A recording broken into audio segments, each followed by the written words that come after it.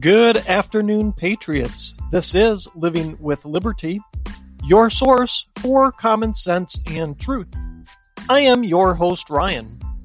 Today I will continue on with part 2 of the Decline of Our Society series, talking about how we got to this point and what we can do going forward. All next on Living with Liberty. Okay, so my last show was a bit of a downer. Collapsing society. History has proven time after time to repeat itself, leaving us in a cycle that we cannot climb out of. Now, as I teased at the end of my last show, I believe we actually have a few paths forward, and that everything that has been done from a policy standpoint can be undone. Now, that doesn't mean that our society won't still be changed from everything that's gone on, from the policies that were in place and their impact up and to the point where we might be able to undo them. It doesn't mean we'll go back to pre-2020 or pre-1990 or pre-1970. We all have lived experiences, and we all have memories of what's gone on. We've all learned from what's gone on. And we also have the damage that's been done psychologically by the left's attack on our cultural values and norms. And that won't be easy to undo. Still, from a pure policy standpoint and the changes that are put in place and actions that we can take, it all can be undone. Getting back to the constitutional way of law and order in this country can be done. We can go back to that. We first have to understand and acknowledge a few things, though. First, we have to acknowledge that we are indeed experiencing all of the historical signs of a societal collapse. It's all unfolding right now, right in front of us. We have to be real with ourselves that this is indeed a trend our country is heading down right now. Second, we need to know and understand what brought us to this point. We need to know what the root cause is of our current state. How did we get here? It's only after we understand that we'll be able to fix it and try and turn the trend back around. The third thing is we need to realize that politics will not be the answer to solving any of this. Politics will not be the answer in moving us off this precipice of collapse. So how did we get here? How did we get to the point where we are staring at the collapse of our constitutional republic? It has been an aggregation of things, as it always is. There's no one thing that will bring a society down. There's no one thing that's caused us to get to this point. But there are a few key things that eat away at the culture of a society, and ours is no different. We've had, in essence, several of those same historical key things that have happened to us that have caused us to get to this point. And it's those key things that change our society, change our culture in such a way that it becomes unrecognizable to those who valued and cherished what that or our society stood for. Like it or not, the United States was founded on Judeo-Christian principles. And those morals and principles and values are woven into our culture. They're woven into our Constitution. They're woven into our ideals. Now, this is a completely different story than having an official national religion, which of course we don't have. We have religious freedom here in the United States. We may worship as we wish, and that right is protected by our Constitution. The principles, these Judeo-Christian principles, are something that every decent human being, whether here in America or elsewhere, should be able to agree with, and should be able to agree that we can live by them. These are all things we've heard espoused and we continue to espouse. They're things like we are all created equal. Everyone deserves justice and equal justice. We have the right to liberty, the right to life. These rights are granted by our Creator, not the government. Our Constitution merely protects them from the government overreaching and canceling those rights. You don't have to practice the Christian faith to be in agreement with these values and principles. They're just good, solid principles that decent people live by. Now, it's, in my opinion, been the eroding of the church in this country that has led us to the moral decay we see today. It's been one of those key factors. 70% of people in the United States were church members from 1937 to 1970. That then fell just a couple of percentage points to 68% through the 70s and up through the 90s. But from 1999 on, this decline in church membership has been steep, with now only 50% of Americans identifying as having membership and affiliation in a church. Millennials in particular are less likely to identify with a religion or a church. Only about a third do so. And if you think about it, who do we see out not so peacefully protesting? With the decline in church membership comes the decline in the ability to reinforce the message of those cultural values, those principles of the our Judeo-Christian origins, those things like the truth, justice, and equality, the fact that liberty is for all people, that all those things are for everybody. They're, again, granted by our Creator, not a government, merely enshrined in our Constitution and protected by our Constitution, not granted by our Constitution. They are in our Constitution to be protected from an overzealous and overbearing government. Now, the turning from religion in our country has been so complete that those who still hold dear to their faith, Christian faith in particular, are mocked and ridiculed for doing so, despite this country's tolerance for religious freedom, and despite what we're constantly told about one particular group among us being the most tolerant of all. Moving the church out of the way has led to the moral decay we see today eating at the soul of our nation. The thing about being part of a church and having faith is that leads you to an absolute truth.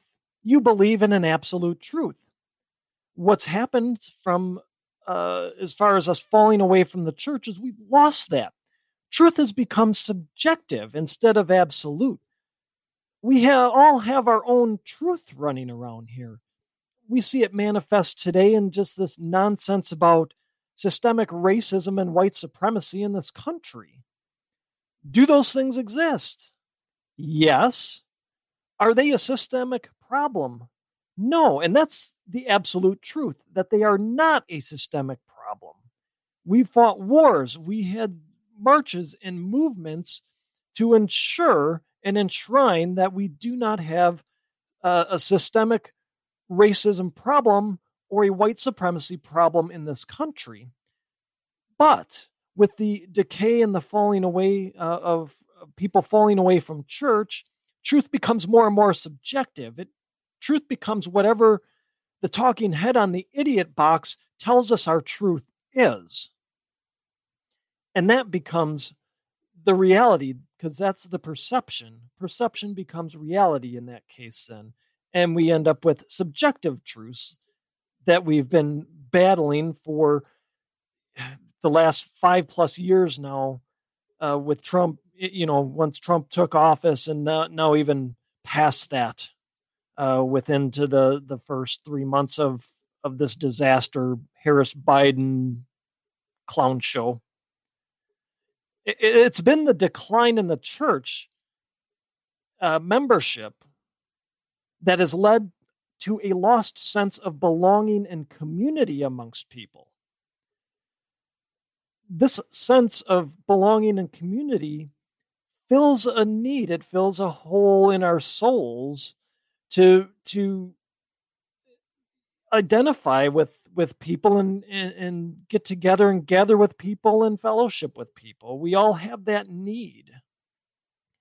Now, this loss of community, because churches were the center of the community.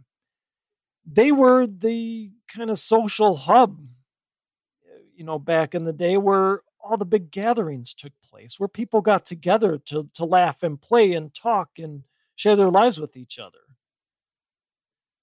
The loss of this, the people turning away from the church, has led people to seek out other alternatives to try and fill that void in their lives.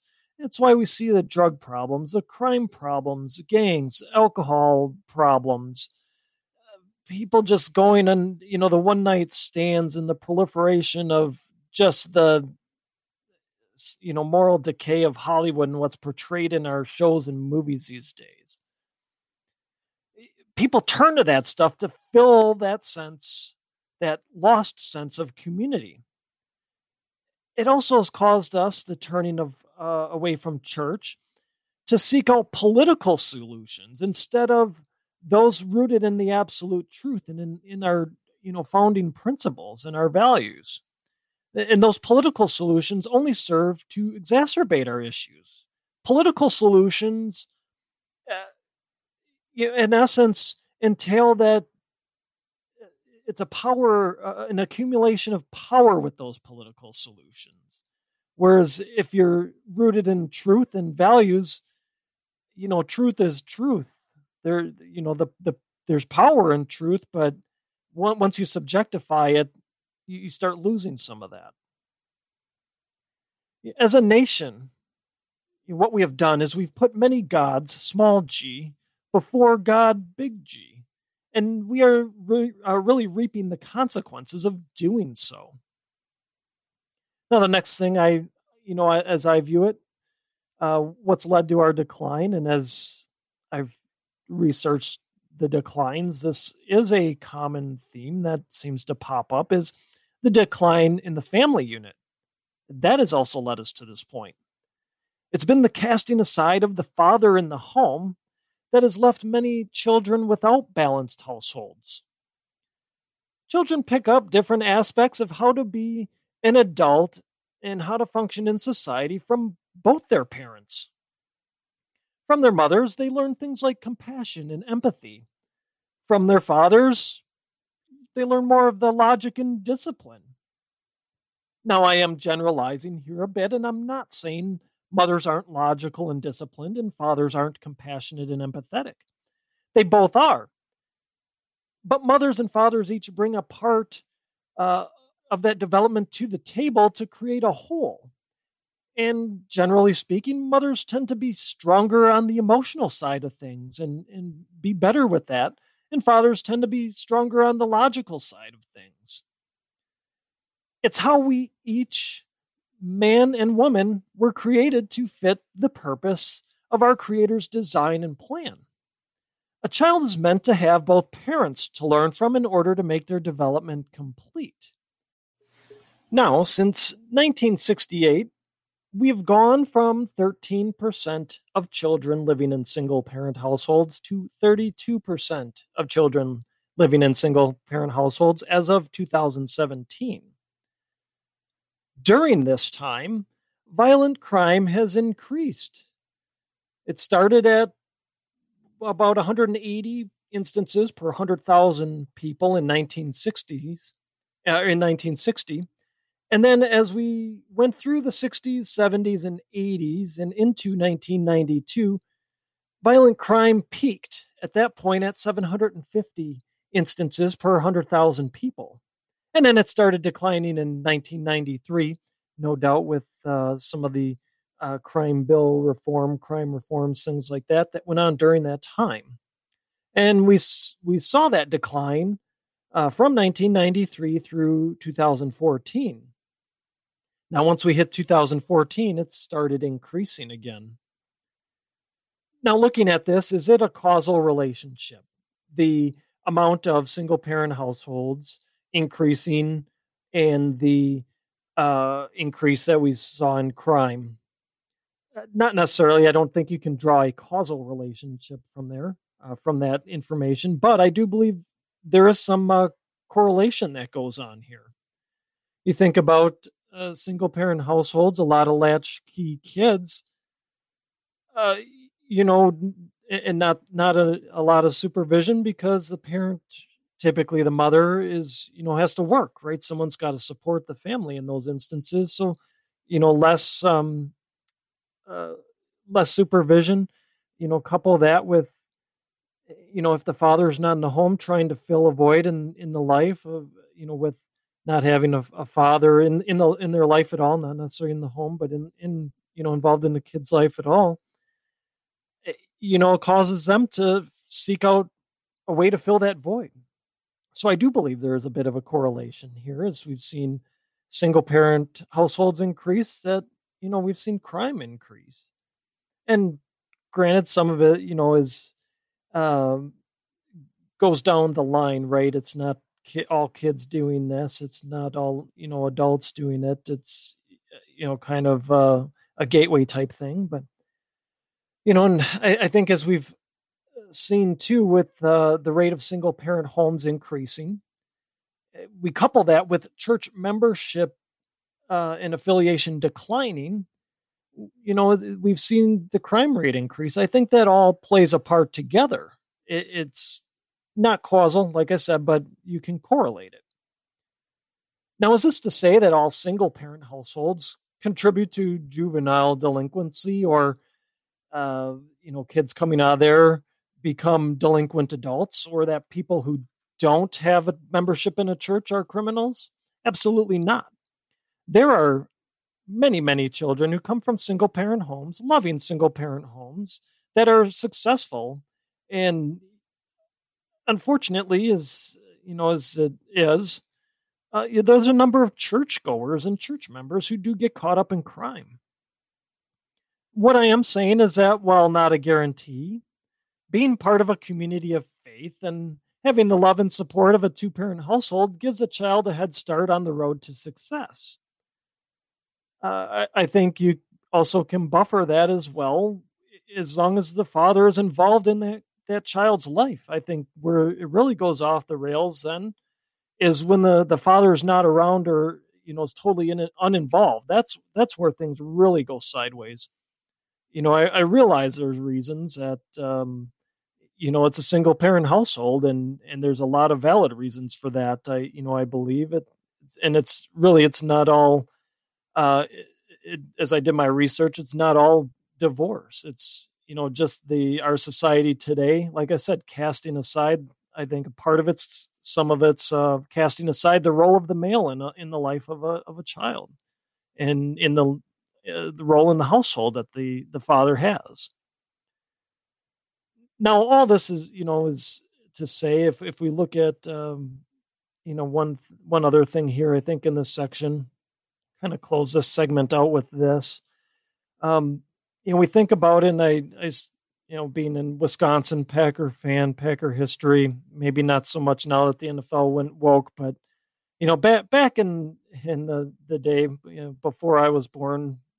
But Vince Lombardi is a legend here. Still a legend to this day. Everything is compared to Vince Lombardi. Vince Lombardi's priority list was God, family, in the Green Bay Packers. He understood that without the base of faith and family, a person would not achieve their potential, because they didn't have the support structure of that faith, that belief, of God, that God was one, that God was the one that granted them their abilities and their lot in life, and the support of the family for these players to stick with it. Someone had to take them to Pop Warner football as kids, and was there to support them then and through high school and into college. Vince Lombardi understood that God, family, and then Green Bay Packers was the recipe for success. If his players weren't right with either one, it carried over into their on the field performance. Now, if we translate that to our families, without proper perspective, without the will to hold the family unit together, without having some sort of uh, church membership and community, I know a lot there. There's some that don't go to church. I get it, but there's got to be some sort of community there, right? We all have the American values that we want to uphold. Without those things, we see our society fall apart as our kids grow up incomplete. They grow to be continually searching for something to fill the void in their lives that really only God and family can fill. The last couple of reasons on how we arrived at this point, I believe, are apathy and complacency. And these have led us to buy into the lie that the government knows what's best for us and that they will solve all our problems and that only they can solve our problems. Our success as a society has led us to get complacent. We have been busied with distractions like TV shows, sports, and consumerism, and while we have had our attention elsewhere, our liberties were being eroded. Our society grew more ideological. Our institutions were overrun by a fringe ideology, indoctrinating everyone in its path. With success as a society, we've become less inclined to sacrifice to keep our society moving forward, to help others, and to help grow our community. We've grown fat and happy. We like our life just the way it is. We have very little sense of the sacrifices of the World War II generation that helped prevent fascism from taking over the globe. We have not had an event like that since, an event that caused everyone to unify and rally around a cause for an extended period of time. An event that caused people to have to sacrifice for a cause greater than themselves for an extended period of time. We have not had an event that has caused people to build a community. It's caused us to get complacent. We have whatever we want when we want it at our fingertips. Information, apps to order food for delivery right to our door, apps to order products for delivery right to our door. All of that is work to make us complacent. It's all worked together to make us take our eyes off of what's really important. We no longer have the incentive to move ahead as society. We've gotten into this comfort zone where everything is fine. We have a declining meritocracy because we have everything handed to us. And we have it handed to us without the sacrifice of having to reach for it and attain for it to set goals for it. Now, this everything is fine mentality leads to apathy. It leads us to shrug and move on with life. We become so fat and happy with our distractions, with our being handed anything and everything we want or need, that we've become numb to anything else. We've become resistant to sacrificing or having to reach and stretch ourselves to meet a goal. We have no interest in what is going on that actually has an effect on our lives. We accept what goes on as just something that happens and brush it off. We don't take time to think about how impactful that truly is to our lives. We have accepted the leftist takeover of our institutions, particularly our schools. We have accepted crumbling infrastructure. We have accepted our jobs being moved offshore to other countries. We have accepted the endless foreign wars we send our troops off to in order to protect American interests, in quotes. And we have accepted that our elected officials are just going to do whatever they want to do anyway, so why bother contacting them? Why bother voting them out? The next guy's just going to do whatever he wants to do or she wants to do. But Something happened in the last 5 years that may have been enough to snap us out of our apathetic, complacent stupor. Donald Trump came along and was elected to the presidency. He did what he said he was going to do for the most part. We all know how obstructed he was in some of his agenda items. And for those 4 years that Donald Trump was president, you could see some of the old America returning. You could see the pride in being an American returning. You could see our industries starting to come back. You could see it in the amount of people waking up to the fact that we would lose our country if changes weren't made.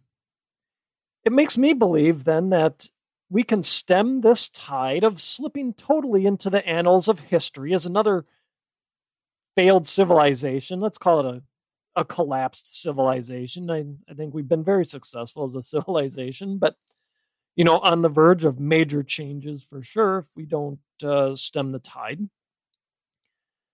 And as we look at it, I'm going to note a few ways forward here. There's some things we need to do and understand as we move ahead. These are only a few things. There's many, many other things we can be doing, but we'll go through just a few of them here. The first thing is, and this is more of something we need to understand, politics will not solve the problem, only exacerbate it. We need to change hearts in order to change minds. We need a revival of two things in this country. We need a revival of faith.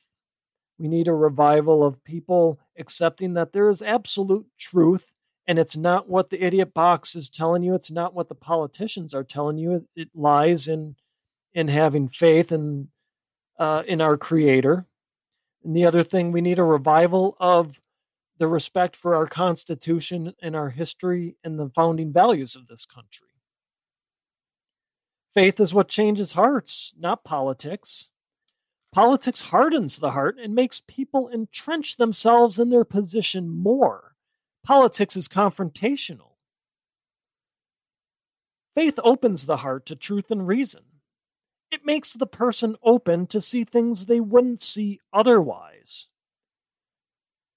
We need to open that can of absolute truth. We need to open eyes to our constitutional values and that our country has always had those values. Once we start changing the hearts, then we can start changing minds. And none of that has anything to do with politics. The next thing we need to do is fix the family. We have to get out of this man-bashing culture that's been created and recognize the importance of a strong father figure in the lives of our children as they grow and develop.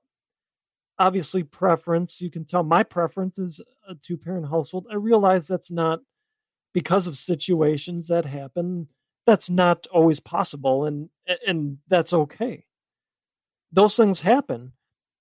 But as long as there's a strong father in a child's life, they will get a father figure, let's say, in that child's life, they will have that void filled.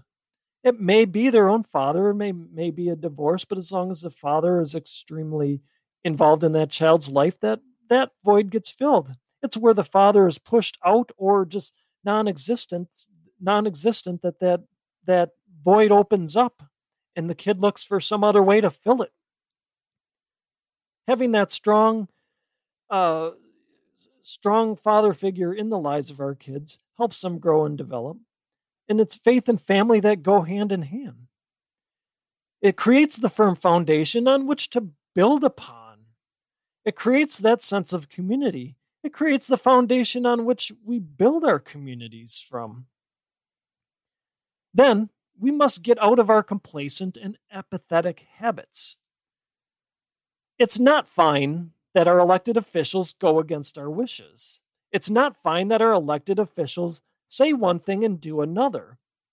It's not fine that these major corporations are going to be in cahoots with the government and work in tandem to strip us of our rights. God given rights. No corporation, no government grants us our rights. They are merely protected by our Constitution. Our Creator gives us our rights. We are born with them. It's not fine that everyone gets a trophy without earning it.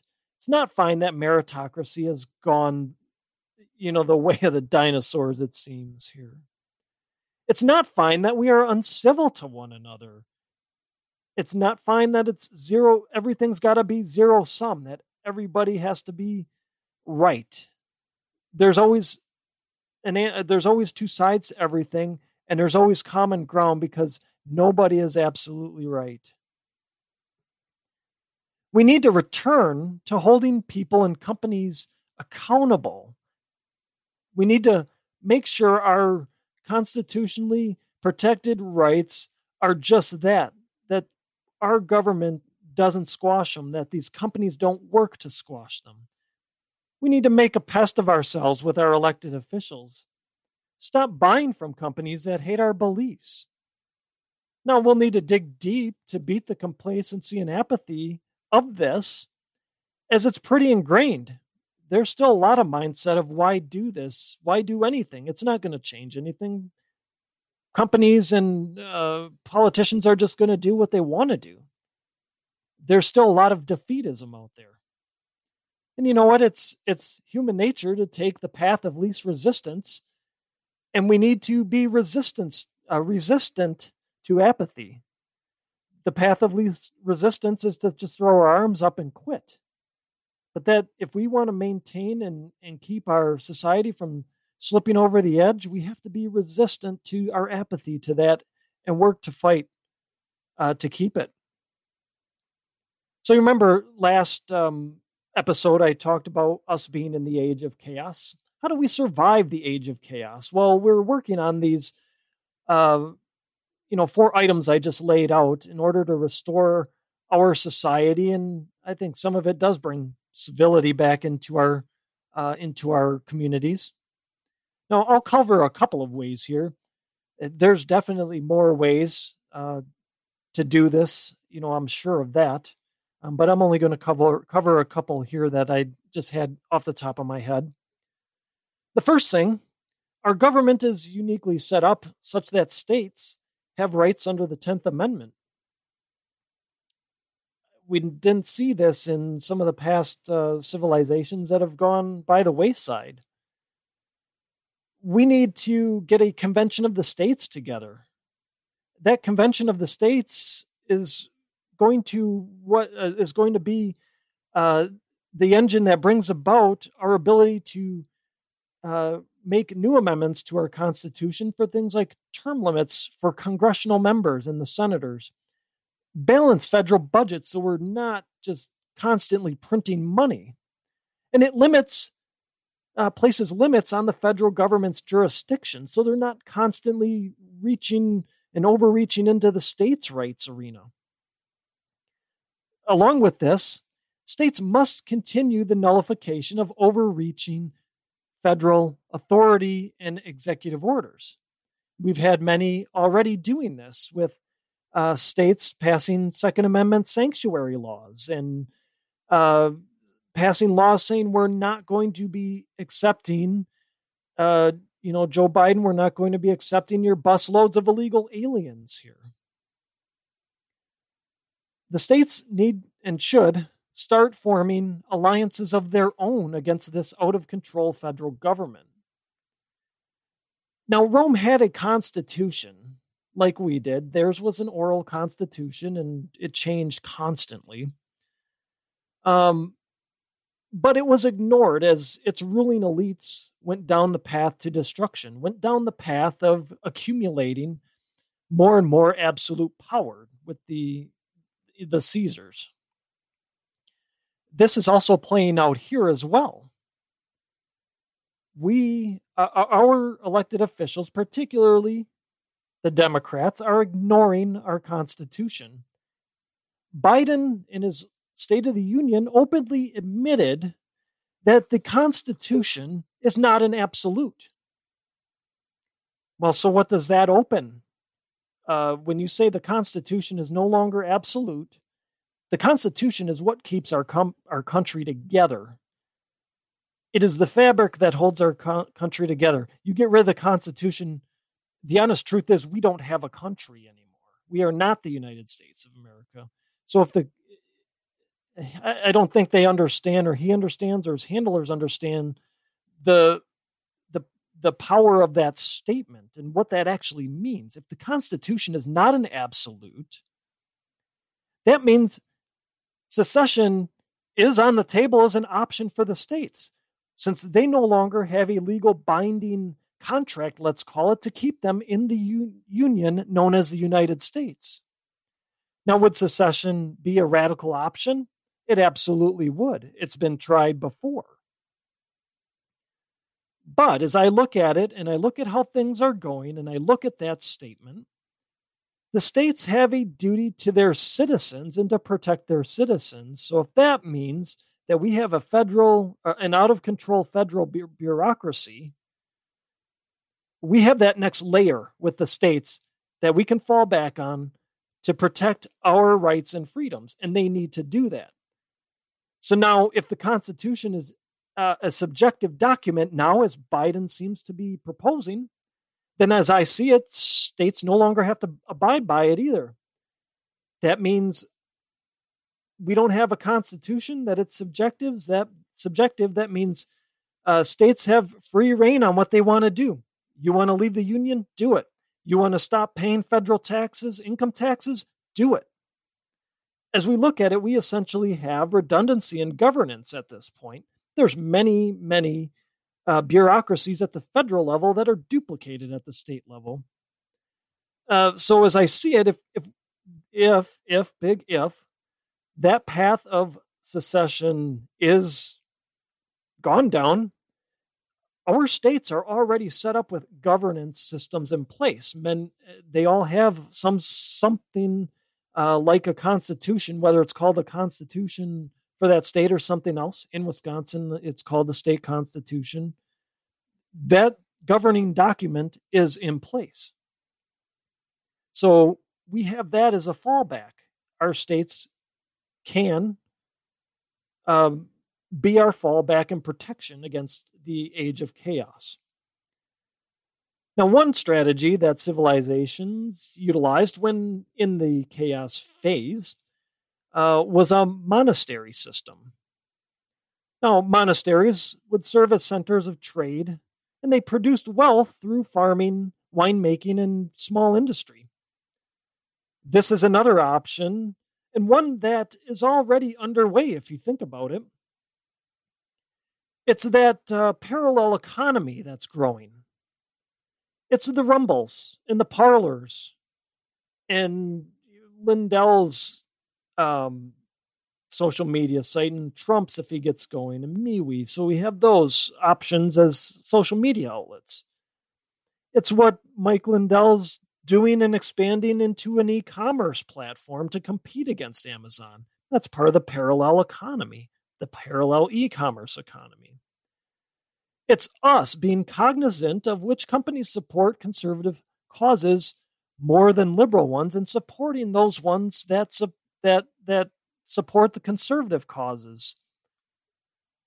The parallel economy is going to be a key in surviving our chaos phase, or surviving the chaos phase. I say our, like we are kind of in it, I guess, is the point I made last time, but it's going to be at any rate key to surviving that chaos phase. Is the road ahead easy? Not by a long shot. There's many things we need to do. We have many hearts and minds to change. Is it achievable? Yes. As someone that is in the business world, this would be the ultimate of stretch goals. Those of you that are in the business world, I'm sure you're familiar with what a stretch goal is. This would be the ultimate stretch goal of returning our society back to something that resembles the what the founding fathers had envisioned in our constitutional republic. It's it's achievable, yes.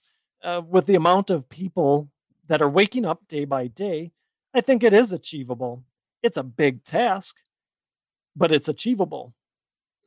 It's going to take resilience, perseverance, and organization, especially from us conservatives who have traditionally not been good at organizing, not been good at the collective action.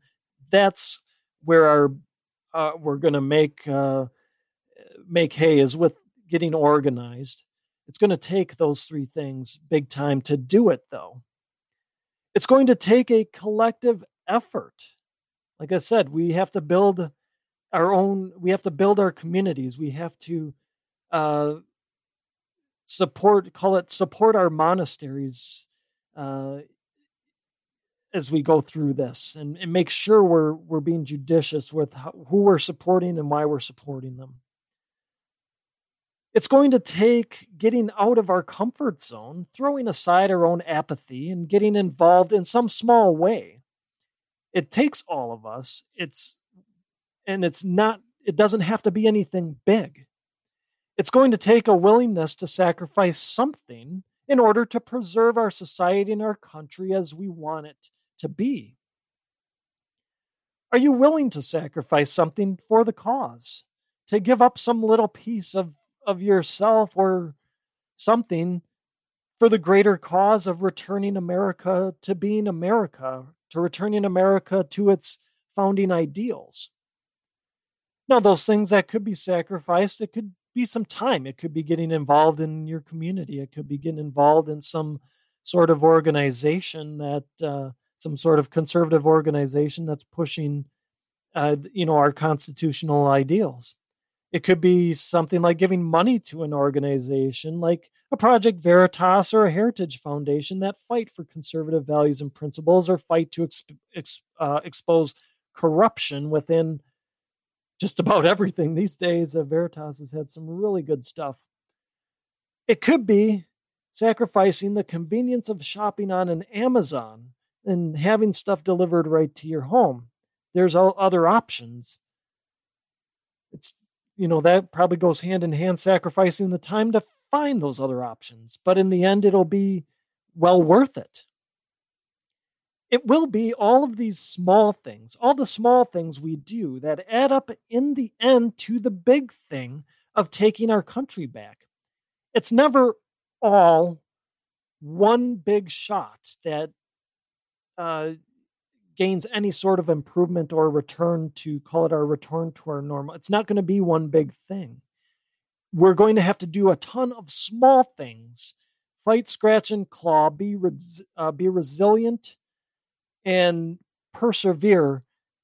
And if we do that and move together as one unit, we will take our country back. That's my show for today. Thank you for listening. Please check out my website, livingwithlibertypodcast.com, for original articles and resources to combat the leftist takeover of our wonderful country. Also, I'd be grateful if you subscribed to my show and left a positive review should your listening platform allow. It helps us move up the charts and helps more people find the truth.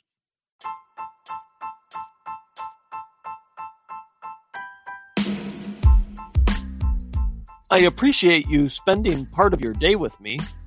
Please help us spread the truth by sharing my show and website with friends and family. My website is livingwithlibertypodcast.com. Also, let's connect. You can do that by subscribing to my show as well as signing up for notifications. Follow me on social media. My main account is on Parler. I am at Living with Liberty. I am also on MeWe. Just search for Living with Liberty. Liberty isn't a given. We must fight to protect it. Working together, we will do exactly that. Until next time.